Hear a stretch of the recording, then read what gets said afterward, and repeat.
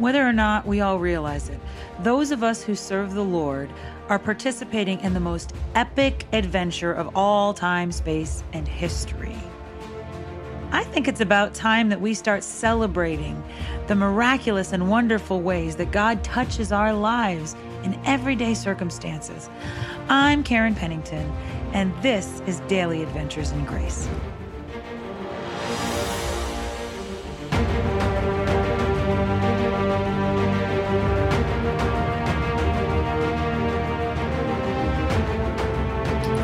Hey friends, Karen Pennington here, and if you are looking at me on YouTube, you will see that my eyes are a little bit smudgy, maybe. I have been weeping a little this morning. It was a good weeping.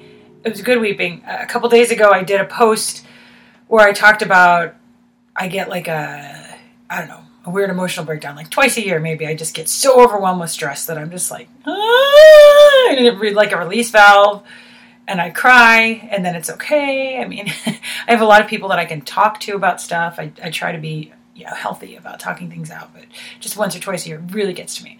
So it's not that I don't cry more than twice a year. I cry a lot. I'm a weeper. But I cry because I'm moved a lot. I get moved about so much. It's ridiculous. I'll see a good commercial and just be moved by it. And I've cried for cat food commercials. I don't even like cats, and I'll cry at a cat food commercial. Probably my absolute low point with being emotionally moved was when I was pregnant. So I had an excuse. And I was at a Christian comedy show. And I was thinking, this guy is so good. And I just had to leave so I wouldn't weep because I was so excited that I liked this show. I feel things very deeply, and it's mostly a gift, but it can be off-putting if you don't know me, or mostly amusing. My husband laughs at me when I see, a moment in a television program where someone asks somebody to marry him, and tears come in my eyes, and he laughs at me. And my theory is that he wants to cry too, but he keeps from crying by laughing at me. I'm just saying, but. So anyways, I'm overcome with emotion a lot. And this morning I just needed to take time to stop and be with God. We're supposed to do that every day. I try to be that every day. I certainly sense God every day. I certainly feel God's grace every day. That's been a gift personally to me, that I can't remember a time when I wasn't very keenly aware of God's love for me. There are times that I felt horrible, but keenly aware of God's love for me. But I think I often get in that trap where I'm seeking after God. I'm seeking after God's presence. Well, after God's insight. And I'm so into the seeking that I get really caught up in the details, and I forget to rest in God. I forget to just be with God. I did that as a young wife a lot with my husband, where we would just kind of be, I'd be laying in his arms, watching the moonlight, and I'd go, "What are you thinking?" And he'd go, "Nothing." "How can you think nothing?" And then all of a sudden I'm ruining the moment. "How can you think nothing? How can you?" He's like, "Well, now I'm thinking something." He was thinking, "I wish you'd stop talking." And I would do that, and I couldn't just enjoy the being with him because, well, you have to be going somewhere. You have to be doing something, right? And then I turn into this gerbil, and I don't like treadmills because I like to know that I'm going somewhere. I love walking, but I have to have a destination. Even if I'm walking a half a mile to go get a bottle of water that I have at my house anyways, I'll go to the store that's 5 blocks away from me 4 or 5 times a week just because I need a destination when I walk. And I'll get 3 things at a time. But I have to have a destination. And the thing about treadmills is you're running harder and harder and harder and harder and harder. And at the end, you've gotten nowhere and you're just tired, And obviously there's a point to treadmills, but I don't like them just because of that idea. And also because I'll fall off them because I'm not coordinated. That's happened. Yeah, that's happened to me before. But I feel like I get that way in life too sometimes. It's like I'm trying to do things and I feel like I've been on a treadmill, that I've just expelled energy and expelled energy and expelled energy and more and more and more and more and more and more and more. And I've gotten nowhere but tired. Have you ever felt that way? I've gotten nowhere but tired. And that's usually the point at which the anxiety has comes in. That's usually the point at which I'm like, wait, I thought I was moving forward and I'm just sitting still.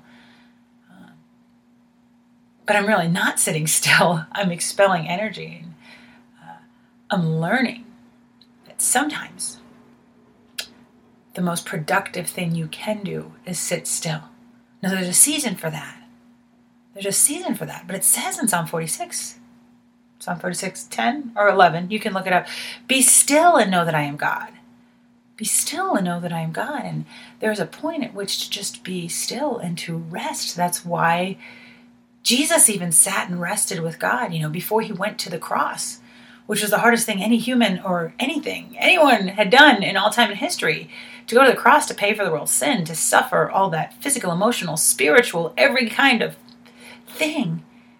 Even Jesus Christ himself had to just sit with God in the Garden of Gethsemane. There were so many quote-unquote productive things he could have done, but he just had to sit with him. See, sometimes we think we're going somewhere. Sometimes we think we're out running what it is that we think is holding us back when we're really just moving to a different location and carrying it with us. I was a substitute teacher for 4 years, I guess, altogether. It's kind of a weird thing to define yourself by. It's usually an in-between job. I realized there was a certain calling for me to it. Certainly not the pay, about the lowest paying job you can have. Certainly not the prestige. In high school, I figured the worst job ever would be a substitute teacher. But there's a certain enjoyment that I have in it, partly because it frees me to do other things when I'm not a substitute teacher, partly because I do enjoy it. But one thing that I enjoyed about it is that I could go to school, I could do something that was needed, I could show love to people, I could be a support. I was appreciated because not a lot of people like doing the job. And at the end of the day, I could go home. And I had this badge. It was a temporary badge. I'm about to start a more permanent position. I just got a permanent badge for the whole year. But I would get a one-day badge. It just says substitute number 1, substitute number 3, substitute number 4. And at the end of the day, I handed that badge in. I did not have to take the job home with me. Usually, more often than not, I went on to a different job the next day. Sometimes it'd be a couple of days that I'd have it. And I just have that badge. But then I every day you give it back at the end of the day. You leave the job there. You leave the stress there. You walk home to something otherwise. Well, I'm sure I have at least 2, if not 3 of those badges. I try not to, but there have been some times when I just took that identity home with me, and that reminds me, sometimes there are things we think we're walking away. I thought I was walking away from everything that had to be with a substitute this day, and I walk, because I like to walk the 1.5 miles home, or the mile home, or the 5 blocks home, wherever I was, and realized I brought it home with me, right in my backpack. I love backpacks, good ones. And I think we do that as well. Sometimes we strive, and we don't even realize we're trying to outrun this stress, but all we're doing is carrying the stress with us and getting nowhere. And what we really need to do is give it to God. It's not always about getting rid of everything. It's about getting to God and giving it to God and having him create it into something that's useful. Take the parts that aren't helpful and create it into something useful. And to be honest about it. The other day, a couple days ago, I talked about a little breakdown I had with the tears, where they were not worshipful tears like this morning, not an awareness of God's presence tears, just, I can't take it. And I'm like, and I'm talking really quick, and I'm having this panic. I'm like, I talk myself into a panic attack. So I did. And because I try to be honest, what was going through came out in my post. And a friend of mine, I don't know whether he sent me some sort of message and said, I'm really sorry about all the stress you're going through. I could sense it. And it made me feel first vulnerable, like, oh my goodness, people can see me. And it almost made me feel like, well, maybe I need to be more happy. And then I immediately got rid of that, because this whole thing is about being authentic. If you're looking at anything I hear her say and go, man, she's got it all together. I wish I could be as happy as she was. I wish I could be as successful as she was.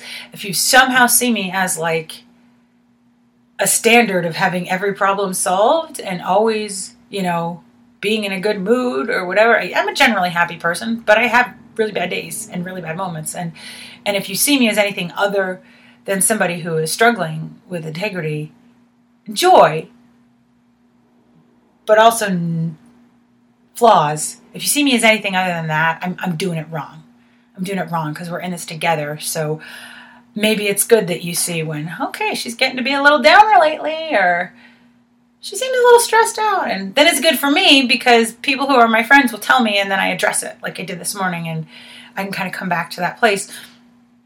But I think that that's actually biblical. I've found a little bit of encouragement, and that's the right way to be. But it's also biblical for me not to stay there.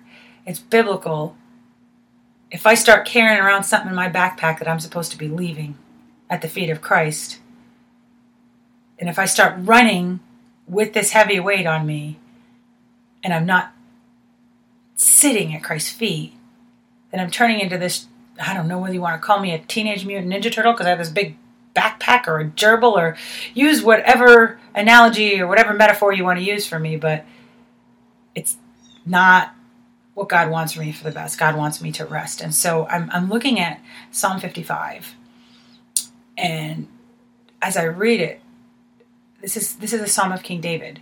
He is in a full-on panic attack. I mean, there's absolutely no way that you can say he is saying this with calmness. He's in a full-on panic attack before God, and he has to be honest about it. Now, I told you about like a little mini anxiety attack I had, just a mini one, a couple days ago. He was in the middle of it when he's writing this. He was not feeling great. And he was honest about it. And, I talked myself up. He seemed to be talking himself down. And he had really good reason for it. It looks like he talks at one point. Again, this is Psalm 55, and this is the Common English Bible version. At one point, he switched from talking to God to talking to this person who had betrayed him. It said, it's not my enemy that's insulting me. I could handle that. It's not someone who hates me, who's exalted over me. I could hide from them. No, it's you, my equal, my close companion, my good friend. It was so pleasant when together we entered God's house with the crowd. Can you hear his anguish? There's a really good chance that David's talking about Saul here. Coming from the father who actually forgot when the prophet Samuel went in 1 Samuel 16 to anoint one of Jesse's children as king over Israel. Jesse brought all of his sons except for David. He forgot him. Oh yeah, there's just David. He's out in the field. To a king who made him the head of his army. So Saul was really that friend, that father figure, the one who promoted him. The one who gave him the shot against Goliath when nobody else even thought he was worth fighting. That he was worthy to fight or be in the army. And, so really the person that elevated him was this person that's tearing him down, saying nice words to him and then trying to have him killed. And he's in anguish over that, And it's more than just anguish. I want to read what he says at the beginning. Try to listen. This is not someone talking about a panic attack. This is someone having an anxiety attack. Pay attention. Answer me. I can't sit still while complaining. I'm beside myself over the enemy's noise, at the wicked person's racket, because they bring disaster on me and harass me furiously. My heart pounds in my chest because death's terrors have reached me.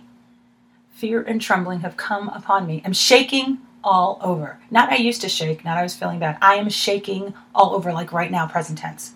I say to myself, I wish I had wings like a dove. I'd fly away and rest. I'd run so far away, I'd live in the desert. Selah. We don't know what that word means, but some people think it's a word of rest. I don't think it is right now. I'd hurry to my hideout, far from the rushing wind and storm. I want to run. I want to hide. I can't. I have to sit still. I have to move. I can't. I don't know what to do. I'm shaking as I'm reading this. He's freaking out. King David, the mighty warrior who conquered the giant, who killed thousands of Philistines. At this point, he's probably living in a cave or the wilderness. The outlaw. At this point. Or at least he's talking about it. He's being betrayed by a friend. Maybe it's Saul. Maybe it's one of the many times that people he was supposed to trust went against him. Maybe it's a time the Bible hasn't written about. He was a king. People betrayed him, But here's the most interesting word in this entire chapter for me is right at the beginning. You know those parts at the beginning of Psalms sometimes where they say what they're about? It says for the music leader. So this is a song. Have you ever sang a song where you're like, God, I'm trembling. I'm full of anxiety. I want to run away. That's not usually the worship song you sing on Sunday morning. But it says for the music leader. So with stringed instruments. Now I'm thinking about a little harp playing. I just want to hide. It doesn't, in my mind, it doesn't match up. But then here's the next part. A maskil of David. It didn't say King David, so maybe he is in a cave at this point. A maskil. Now, we don't know exactly what that word maskil is, but the theory is that it's a teaching term. See, some songs were specifically to praise. Some psalms were specifically to lament. Some psalms had history in them. A lot of different psalms specifically had purposes. And if most of the experts are right, maskil was a song of teaching. And this teaching psalm was one where he was freaking out. Freaking out! First 15 verses. I'm not even going to read that middle part where he's talking about wanting all of his enemies to die. I just can't handle this guy. Just shoot them all down. Let me run away and you shoot him down. I don't have this. You got this. Those are usually the things nowadays that people are saying we shouldn't be honest about. No. We have to have a very proper... We're not allowed to say, I'm really angry at these people and I wish they would just go away. And I want them defeated. I want them gone. But this is a teaching song. I'm freaking out. I'm shaking. I can barely sit here. But this is teaching. This is how we're supposed to be. Maybe this is how we are sometimes. It's better to sit at God's feet and be honest and tremble. Let him take that baggage that you were supposed to leave somewhere else. Let him take that. So that when you do move, you can go somewhere. So that when you do seek, it's God's presence you're seeking. And not something else because you're so weighed down by things that you shouldn't even own. That I shouldn't even own. I'll tell you this morning, one of the things that made me weep was just being in God's presence. Just not having to have the answer. And when I was just thinking about how great God was and how beautiful he was. And I did have to confess there was some resentment in me. Not a huge resentment, just things that I had already thought I'd left at the altar that I picked back up because of stress and anxiety. And I started to remember past things that were done to me. I mean, it's crazy. Sometimes we forgive somebody once. Sometimes we have to forgive the same thing 15 times, 20 times, 70 times 7. Because we keep picking back up that judgment because when we're feeling out of control, we want something to control. So we pick up the thing that we think we can control. And then that controls us. Going into a frenzy again. So David's in a frenzy. I don't believe it's as a maskil or a teaching of this is how you should be. But sometimes this is where we are. So let's just be honest about it. Let's say, God, this is how I'm feeling right now. Sit in front of him. Don't outrun it. Don't keep it in your backpack and carry it around with you. Sit down, take your backpack off and unpack it, God, this is where I am. But then there's this wonderful word that often changes between the beginning and the end of these Psalms of lament, these Psalms of anger, these Psalms of freak out. Maybe we should call them the freak out Psalms. But, starting with Psalm 55:16. But I call out to God, and the Lord will rescue me. At evening, morning, and midday, I complain and moan so that God will hear my voice. I complain and moan so that God will hear my voice. This is an instruction. Because guess what? God can handle it. He saves me unharmed from my struggle. There are many who are out to get me.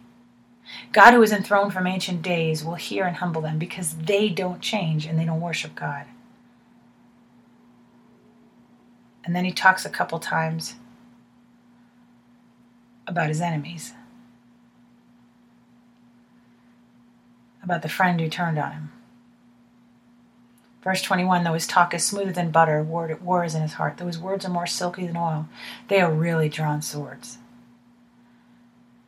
This very well could be Saul, because Saul would say, David, my son, is that you? Right while he's sending people to kill him. Oh, you are more holy than I am. Right while he's planning the attack. Cast your burden on the Lord. He will support you. God will never let the righteous be shaken.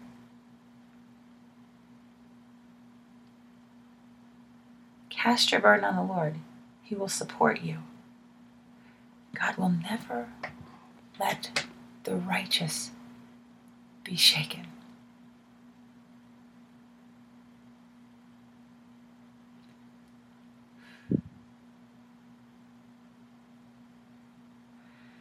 Sometimes I don't cast.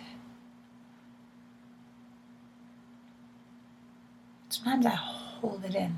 Sometimes I try to be brave and I try to be strong and I try to just put forth a good face, a good attitude. I feel like I'll be a burden. I feel like I'll be weak. I feel like somehow it shows a lack of faith when I say, this makes me very angry. I'm struggling. I'm breaking out because I need to be a good example for everyone. But then I look at this. Arguably the greatest warrior in history. One of the most godly warriors in history. At least has to be maybe top 10. People know about him all over. This warrior who's also this man of God, who also had anxiety attacks. This man after God's own heart, who said 3 times a day I complained to him. 3 times a day. 3 times a day I tell him how frustrated I am. 3 times a day I tell him how angry and upset and sad I am. 3 times a day I bring to him anything that's in my backpack that I shouldn't be carrying. And then he takes it. And instead of me trying to support this load that I'm not meant to carry, God supports me. Friends, it's okay to feel weak. I certainly do a lot. It's okay to admit that you had a struggle, that you had a mistake. In fact, know that you are so valued that when you say you're struggling, that's not a sign of your value, and a sign of your lack of value, but rather be encouraged that you have a God who loves you so much that he wants to hear that. He wants the honor of sharing it, of taking it from you, and replacing it with something that's much easier to carry. We think about the Christian life sometimes as something being difficult or hard or burdensome. And from a worldly sense, yeah, sometimes we have struggles. Sometimes in this moment, it's harder to do the right thing than the wrong. But there's a freedom and a lightness that comes from it because we can get rid of that other stuff. And because in the midst of this lifting and bearing, we have this co-laborer in Christ who gets most of it, who gets to take most of the burden. And we have this joy. And we have the ability to say, hey, the pressure's off me. My job is to love and to receive and to speak and live by the truth. That's it. That's it. And while that may seem hard, it's certainly a lot easier than carrying the burdens of the world or trying to have to accomplish something on your own. God will always do it for us and in us and through us. All we have to do is be honest and love and obey. That's it. It's the hardest and easiest thing in the whole world. Let's pray. Lord Jesus, thank you for your grace. I'm so glad, God, that I don't have to be totally put together. I'm so glad that I can be a mess and you can still anoint me.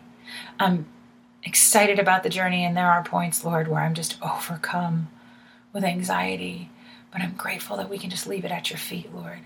I'm grateful that we don't have to be defined by what we accomplish, but by whose we are, Lord Jesus.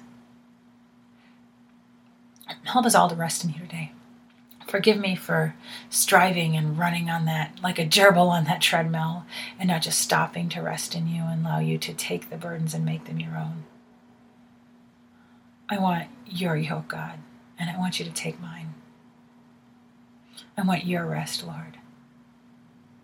And I hear you say the words of Matthew 11:33, "Come to me, all of you who are burdened and heavy laden, and I will give you rest.